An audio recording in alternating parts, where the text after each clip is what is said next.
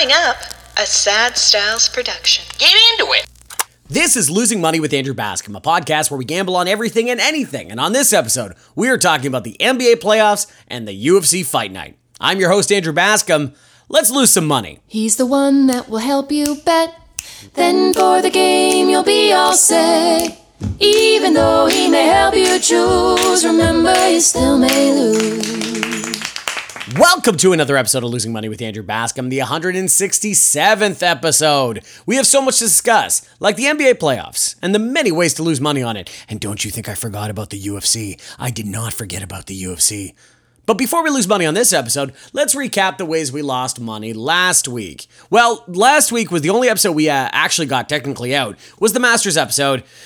And baby, oh baby, we won more money. I can't believe the kind of streak we are on in 2023. This is not only the picks we give on the episode, which the ones you're listening to right now, as I speak to you into your beautiful, sweet ears, is also the ones we give out on social media, at Losing Money WIB, on Twitter, on Instagram. We are up over 50 units already. We are clearing, if every bet was $10, we're clearing over $500 at this point. It has been an unbelievable year, and the Masters was no different. We had Charlie Chalk on to make some picks, and my picks really paid off. I had John Rahm. I had the winner, plus 900, so that's really easy to win money, especially plus 900, not the greatest odds, but I will say when you get the winner, it's really hard to lose money, I would say.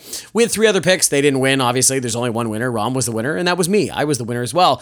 Cantlay lost at plus 1,800. Sungjae Im at plus 3,500 also lost. And Shane Lowry, hey, valiant effort, but you also lost, plus 6,000. And then we had two winners as well from the top groupings here. Jordan Spieth plus 350 for a top 5. That's a win. Tony Finau lost for a plus 200 top 10. No dice. Siwoo Kim, top 30, plus 150. That's a win.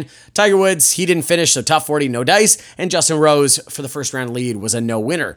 Even though we went 3-6, it's not about the record, it's about the money. We were plus 8.5 units. Another just great, wonderful episode. Oh, God. The other thing I want to talk about is UFC 287. We didn't get to a chance to put out an episode, which, trust me, it pains me just as much as it pains you, my sweet losers. But it was a scheduling error, then we just couldn't get things out. But obviously we made picks. We made picks over at social media, so don't worry, you saw some picks there for that one. But I do want to make some comments on it just because we talk about the UFC all the time here, and it's been such a profitable thing for us. I will say it was a very profitable night up until the main event. So let's start with the main event a little bit. Izzy had that bow and arrow ready, didn't he? Israel Adesanya faced Alex Pereira. As I'm learning a lot more about the Brazilian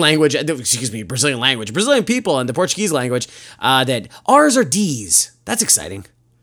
That's learning something new all the time. But like I said, Izzy had that bow and arrow ready. He was ready to absolutely put him to bed, put Pereira to bed, and good for him. I will say, there's a couple things around it that is a little confusing. He came out there and said he was playing possum.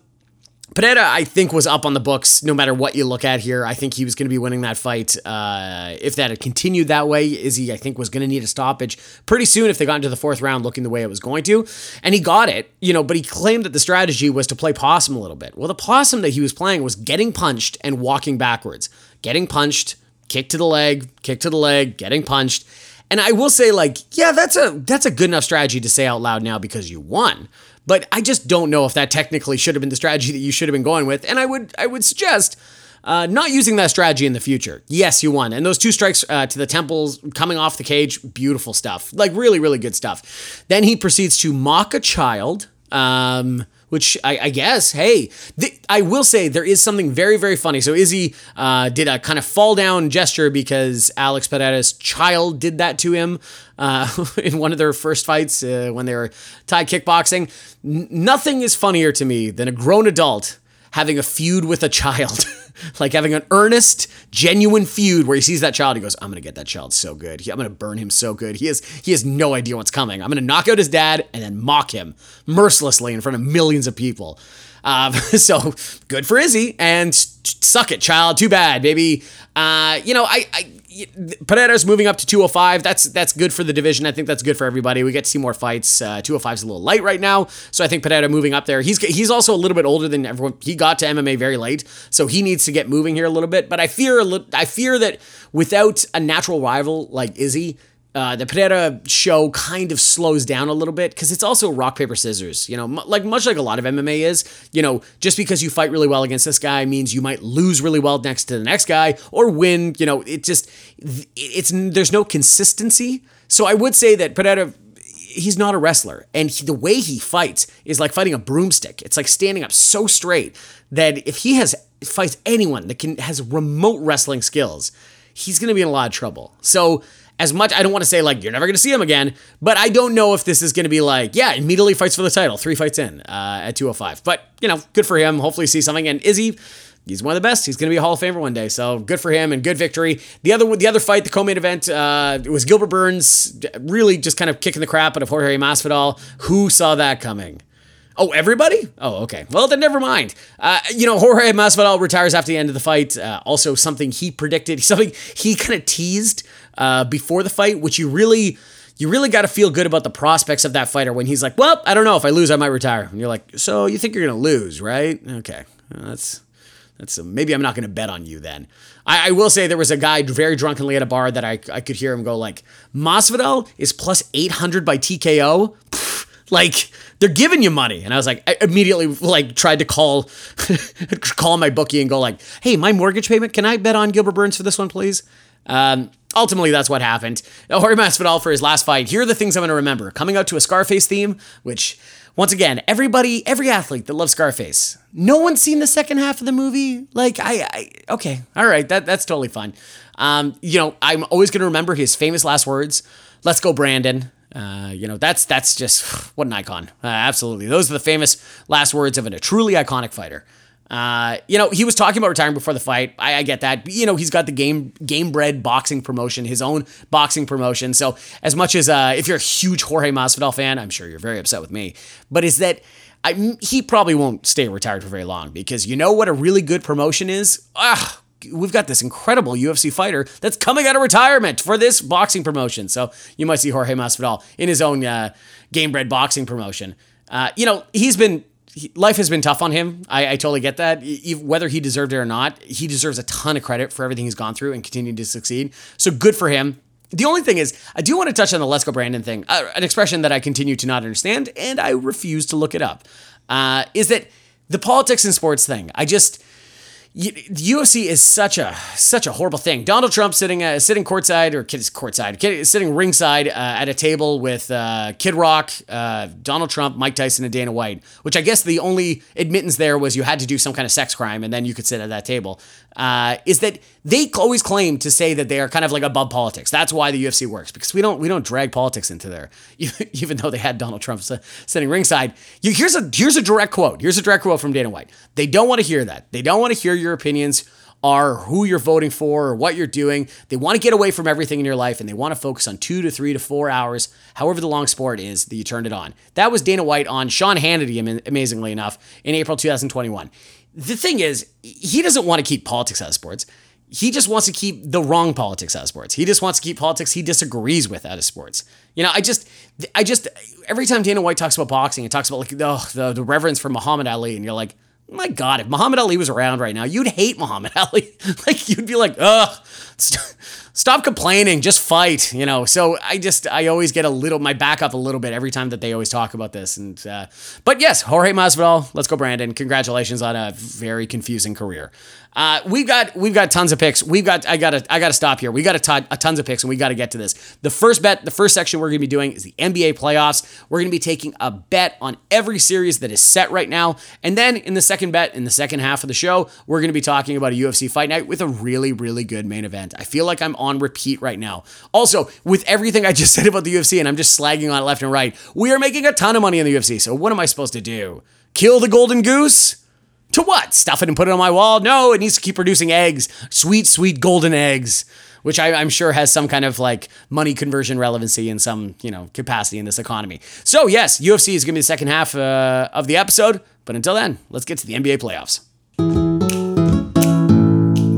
The NBA playoffs are here. Okay, so just to start here, we're going to make a bet for every series that is set right now. So that means the remaining playoff games, play-in games that are happening on Friday night, we're not going to be talking about them. But to be honest, they're only setting the 1 versus 8 series in both the East and West. And usually those are sweeps or gentleman sweeps, which are games that result in 5 games. I like that term. So I'm going to use gentleman sweep as much as possible.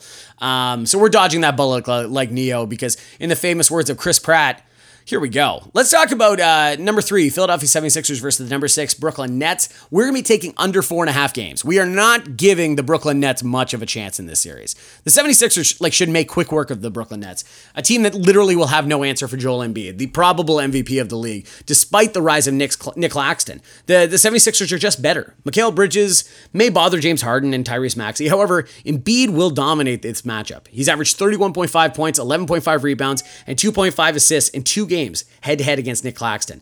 This type of physicality over the course of the series will weigh heavily on Claxton, who's not a big guy, and I expect Embiid to potentially improve as the series goes on. We're going to take the under 4.5 games at plus 290. Now, because we're generous, we actually have a second bet for this series. We're going to be taking Spencer Dinwiddie to be the series leader in total assists at plus 250.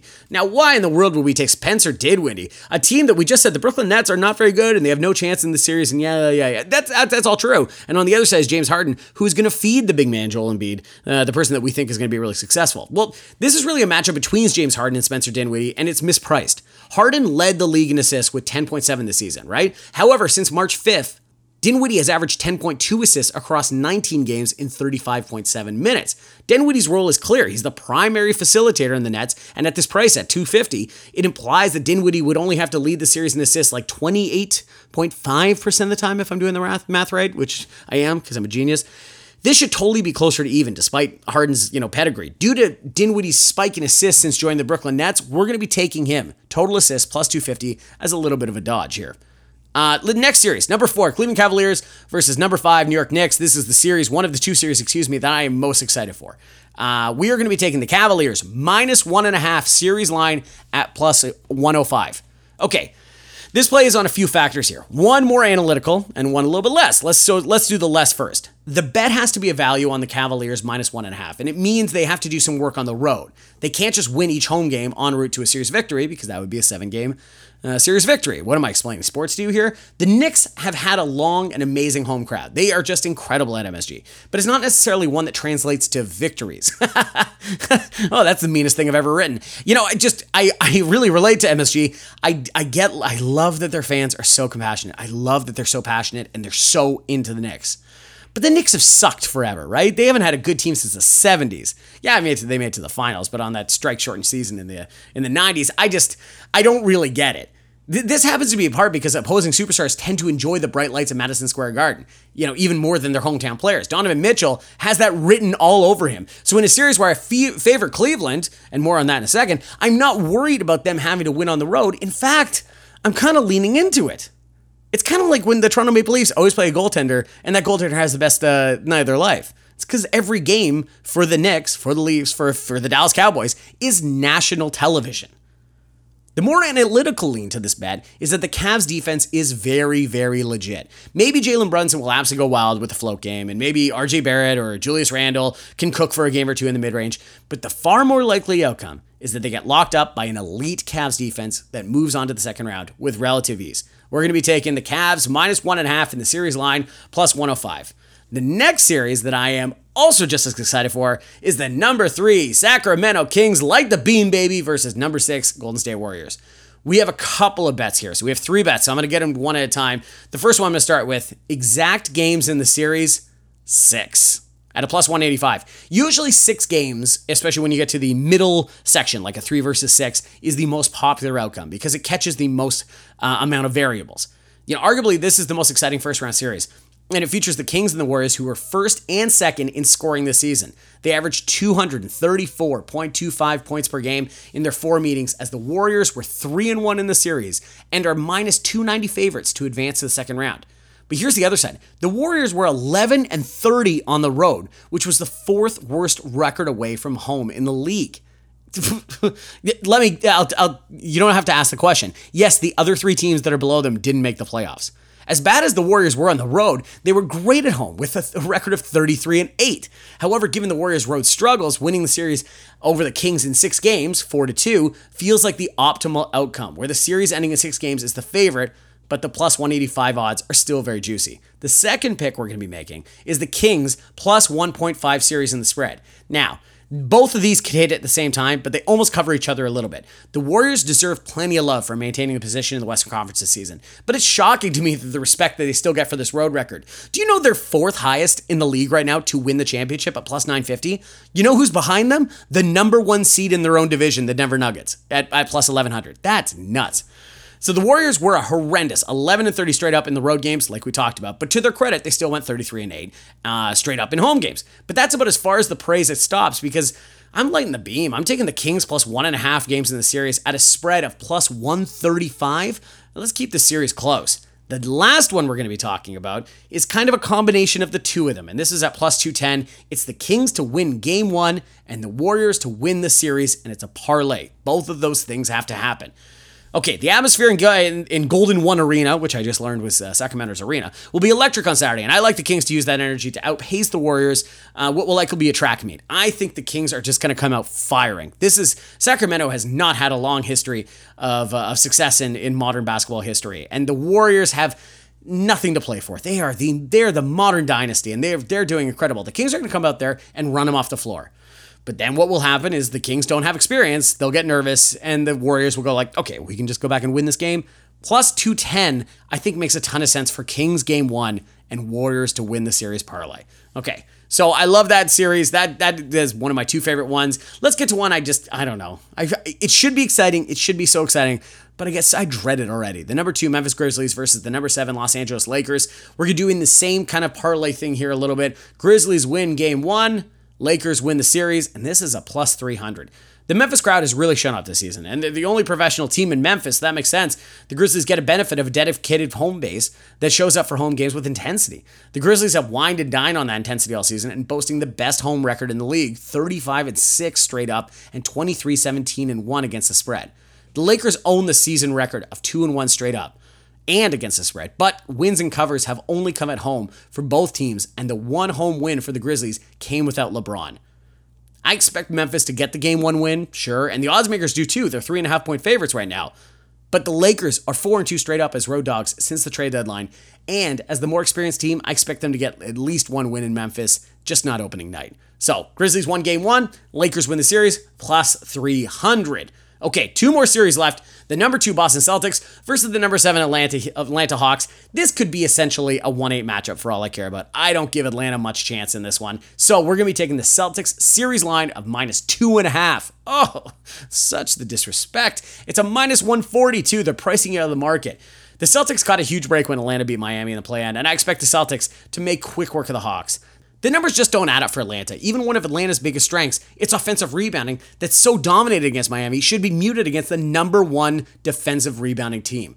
Boston can handle this offense. The Celtics should score at ease. They're putting up 129 offensive rating in the 2 meaningful games against Atlanta this season. Whew. Given everything Atlanta has gone through this season, I have a nibble at the Celtics sweep at plus 280, and I expect Boston to go up 2-0 at home easy. And if they win game 3 and the Hawks roll over and go 1-2-3 Cancun for game 4, the price sweep at plus 180. This will be a quick series. Celtics minus 2.5 series line, minus 140 or better. And the last series we're going to be talking about is the number 4 Phoenix Suns versus the number 5 Los Angeles Clippers. So much star power on both sides, but it is kind of a muted series. We're going to be taking under 5.5 games, minus 110 for a little bit of a gentleman's sweep. The Clippers will more than likely be without their second best player, Paul George, in this series. Now, they have an unenviable task of going up against the Phoenix Suns with a big 3 of Chris Paul, Devin Booker, and Kevin Durant. There is a reason the Suns are favored to come out of the West to advance to the NBA Finals. The Suns are undefeated with Kevin Durant in the lineup at 8-0. The Clippers won't have an option to double team either Booker or Durant in the series, and I believe the Suns will find a lot of success to the offensive end, and I'm just not so sure the Clippers will be able to keep up. Furthermore, I question who will consistently step up for the Clippers in providing scoring support for Kawhi Leonard. I just don't think it's going to happen. I think the Suns are going to roll, so under 5.5 games, minus 110. Okay, those are all the picks we're making for round 1 of the NBA. Stay tuned for bet number 2 and the UFC Fight Night. Anytime Max Holloway enters the octagon, it's a certified banger in his upcoming bout versus Arnold Allen, 19-1, 10-0 in the UFC. It promises to be no exception. The 5-round bout between two featherweight contenders takes place April 15th at UFC Kansas City. Prelim bouts begin around 5:30 p.m. Eastern Standard Time, and the main card starts around 9:30. Holloway is currently a favorite at -155.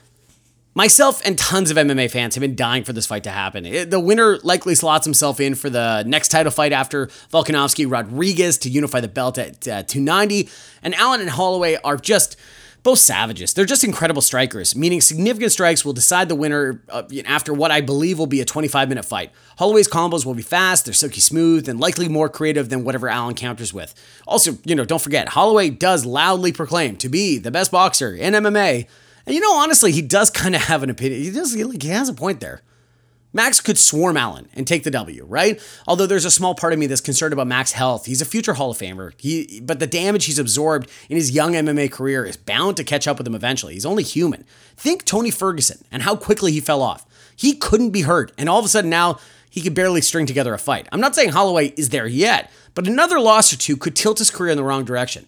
It's like Chito Vera and Corey Sandhagen a few weeks ago when we made that pick. This fight will be a 5-round war, and albeit I think Holloway wins. His value at -155 is hard to deny, and I don't think Max is ready to accept life as a gatekeeper yet. He still has a title run in him, and a win over Allen will keep that incredibly relevant. In terms of betting, this one goes the distance, and that's why I like Holloway. As I said, that experience will loom large. Allen will fight for the title soon. It's just not yet. We're going to take Holloway to win -155, the fight to go the distance at -120, and we're going to take a sprinkle on Holloway by decision at +175. Next up, we got featherweights Edson Barbosa and Billy Quarantillo. They'll square off as the co-main events in this UFC Kansas City event. Quarantillo is a -158 favorite right now, and the veteran Barbosa is a +152.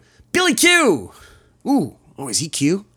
Should we listen to him? He might be. Billy Q is every MMA fan's dream. He loves to trade. He's never out of the fight, and he induces tons of violence when he steps into the octagon. The 34-year-old fights a lot like Justin Gaethje in the way that he throws uppercuts and gets close, like really without fear.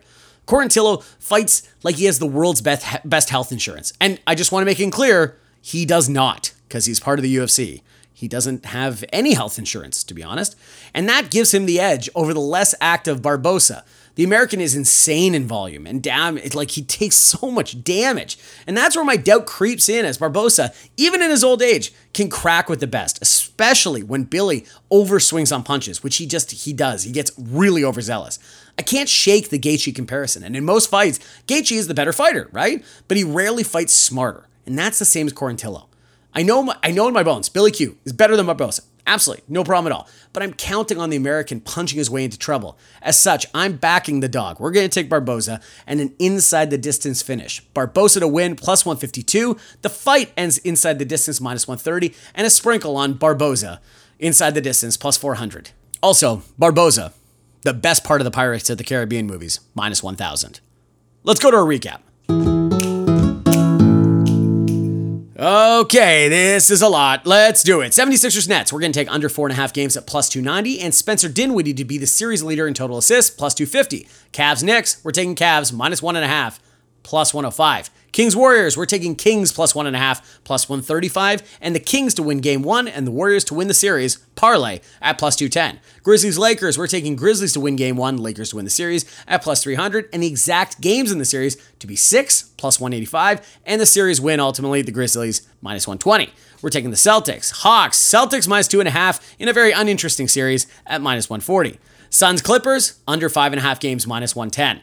We're taking Max Holloway to win, -155, the fight to go the distance at -120, and a sprinkle on Holloway by decision, +175.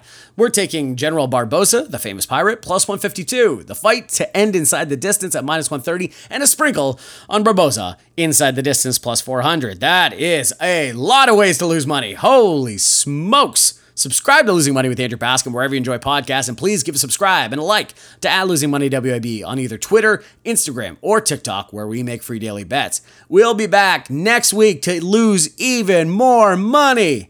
Have fun losing money, and we'll see you later, losers. He's the one that will help you bet. Then for the game you'll be all set. Even though he may help you choose, remember you still may lose. Furnished by Sad Styles Productions. Get into it!